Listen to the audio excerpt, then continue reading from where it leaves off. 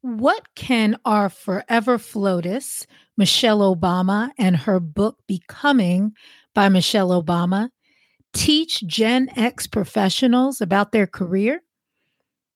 Keep listening to find out. Welcome to the Gen X Career Show, the only podcast designed specifically for the Gen X professional who wants to start a new chapter, finally finding passion and fulfillment in the work that they do every day. I'm your host, Kay Kirkman. Now let's get started.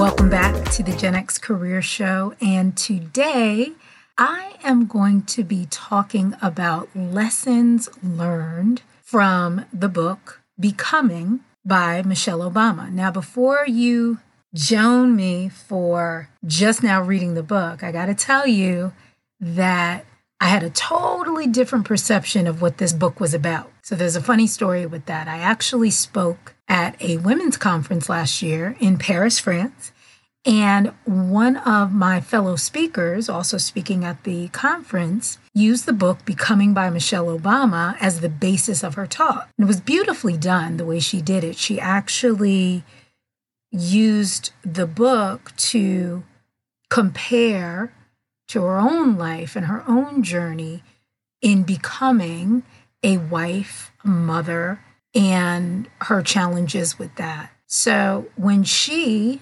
did her talk using the book as the basis for the talk, it really got me interested in learning more about what Michelle Obama had to say in the memoir. And so I actually went and bought the book that same day in Paris, and I didn't even start reading it then. I didn't read it until maybe about 3 months ago. And when I sat down to read the book, I was pleasantly surprised at how open and how candid and how really vulnerable and personal that Michelle Obama was in the book. And she talks a lot about this idea of having challenges and struggles, even at her level in terms of her career. And I love that so much because a lot of times we think that the career challenges and frustrations and grappling with issues like, am I really fulfilled? Or do I have another passion? Is there something else that I would love to be doing?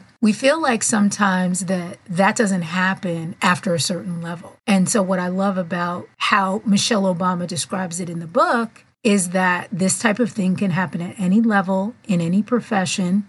It doesn't matter how high-powered it is.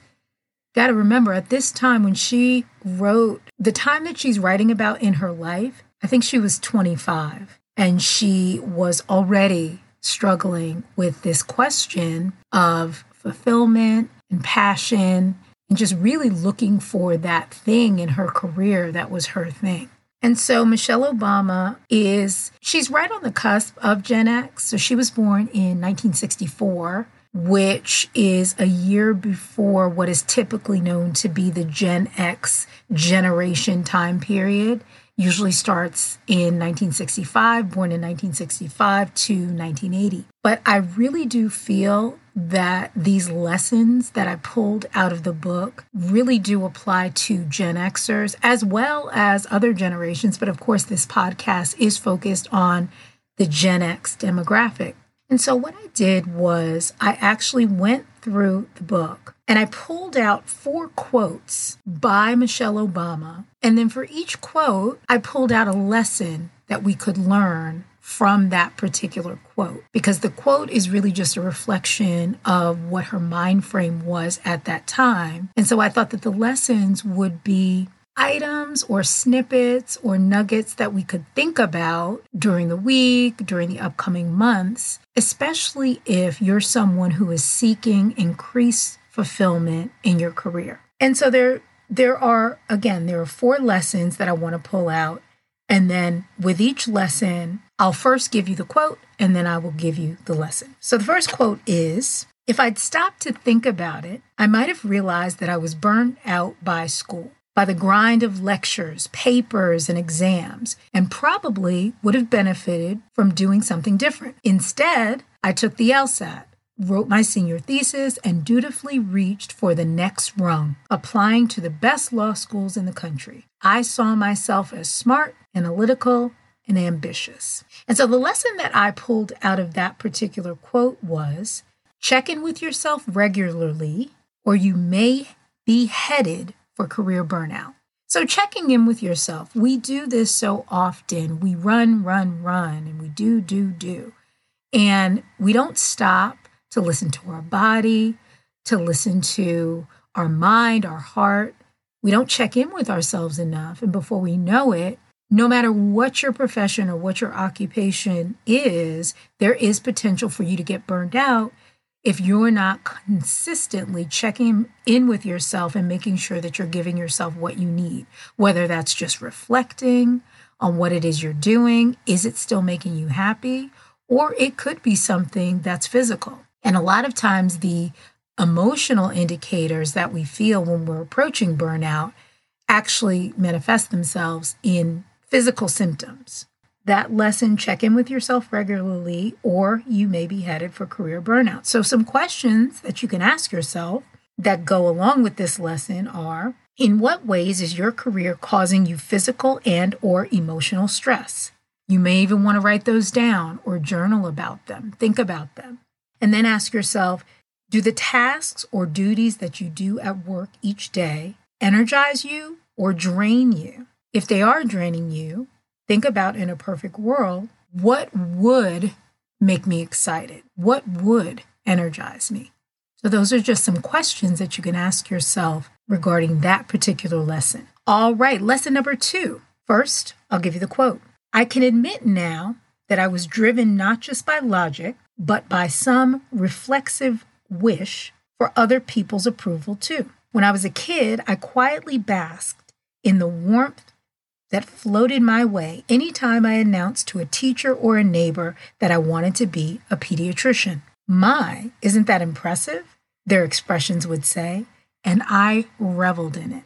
And so the lesson that I pulled out from that particular quote was, figure out what drives you to succeed in your career and make sure it's sustainable. And so in that particular quote, in that particular section of the book, Michelle Obama is talking about how she was driven, if she were honest with herself, again, not just by logic, in terms of what she thought she should do as a student, getting good grades, and then, of course, going into a profession that was an acceptable profession. It wasn't just the logic of that, but it was the accolades. It was the, my, isn't that impressive? It was the comments or the feedback that she got from other people. And so the questions that I pulled out of that to ask yourself would be, what drives you? What drives you? What drives you in terms of your career? Are you driven by money? Are you driven by security? Are you driven by recognition, service, status, toys, the lifestyle that your career provides you with, the neighborhood that you live in, the schools that your children are able to go to, the social activities that you're able to be a part of because of your career or because of your profession? And when I'm asking these questions, there is no right or wrong. It's just, what do you feel is sustainable and how much do you like those reasons? Are you okay with being driven by those particular factors? And if the answer is yes, then continue. But if you're still feeling unfulfilled because those drivers are things that are not sustainable, anything tangible obviously isn't sustainable. Because at some point, you've gotten all the cars. You've gone on the trips. You've done everything. And then you're just left with yourself. Quote number 3, maybe during those 3 years, and of course she's talking about the 3 years that she spent in law school, maybe during those 3 years, you make friends you'll love and respect forever. People who seem genuinely called to the bloodless intricacies of the law. But you yourself are not called. Your passion stays low, yet under no circumstance will you underperform. You live as you always have, by the code of effort and result. And with it, You keep achieving until you think you know the answers to all the questions, including the most important one, quote, am I good enough? Yes, in fact, I am, end quote. Wow. This one is really a tough one because a lot of people struggle with this idea that everyone in my circle is doing it. What would the people in my circle think if I decided to pursue my dream of singing, or if I decided to switch my career from an attorney to a internet marketer, right? Whatever, we can fill in the blank. But we oftentimes hear, or it is said, that you're the average of the 5 people that you spend the most time with. And oftentimes that means that your circle is very influential, even in the career moves that you make. And so some questions to ask yourself. Well, first of all, let me pull out the lesson that I pulled out from that particular quote. Identify your career calling based on your own desires, not the desires of those in your circle. And so some questions to ask yourself might be, is your desire to achieve based on a true calling or self-doubt and insecurity? Another question, have you ever really stopped to identify what your true gifts are and how you can nurture those, even if you decide to stay in your current role? And again, identifying those gifts based on your own personal preferences and desires, not by those of your peers. The next quote number 4, this may be the fundamental problem with caring a lot about what others think. It can put you on the established path, the my isn't that impressive path, and keep you there for a long time. Maybe it stops you from swerving, from ever even considering a swerve, because what you risk losing in terms of other people's high regard can feel too costly. And the lesson that I pulled out of that one, which is very closely related or connected to the previous lesson, is that seeking external validation will keep you stuck. How many times are we making decisions based on what other people think? And so in the last lesson, I talked about what your circle thinks, but there are so many external factors that we use to make our decisions sometimes. What would society think? So my question to you, if you are seeking external validation and you are stuck, would be, in what ways has the need for external validation kept you stuck? And who are you trying to impress or gain buy-in from? And do you even like and respect those people? Hello. Sometimes we are seeking external validation from people that we don't even like. So those are the 4 quotes and the 4 lessons. Just to recap, my 4 lessons from the book Becoming by Michelle Obama. Lesson number 1, check in with yourself regularly, or you may be headed for career burnout. Lesson number 2, figure out what drives you to succeed in your career and make sure it is sustainable. Lesson number 3, identify your career calling based on your own desires, not the desires of those in your circle. And number 4, seeking external validation will keep you stuck.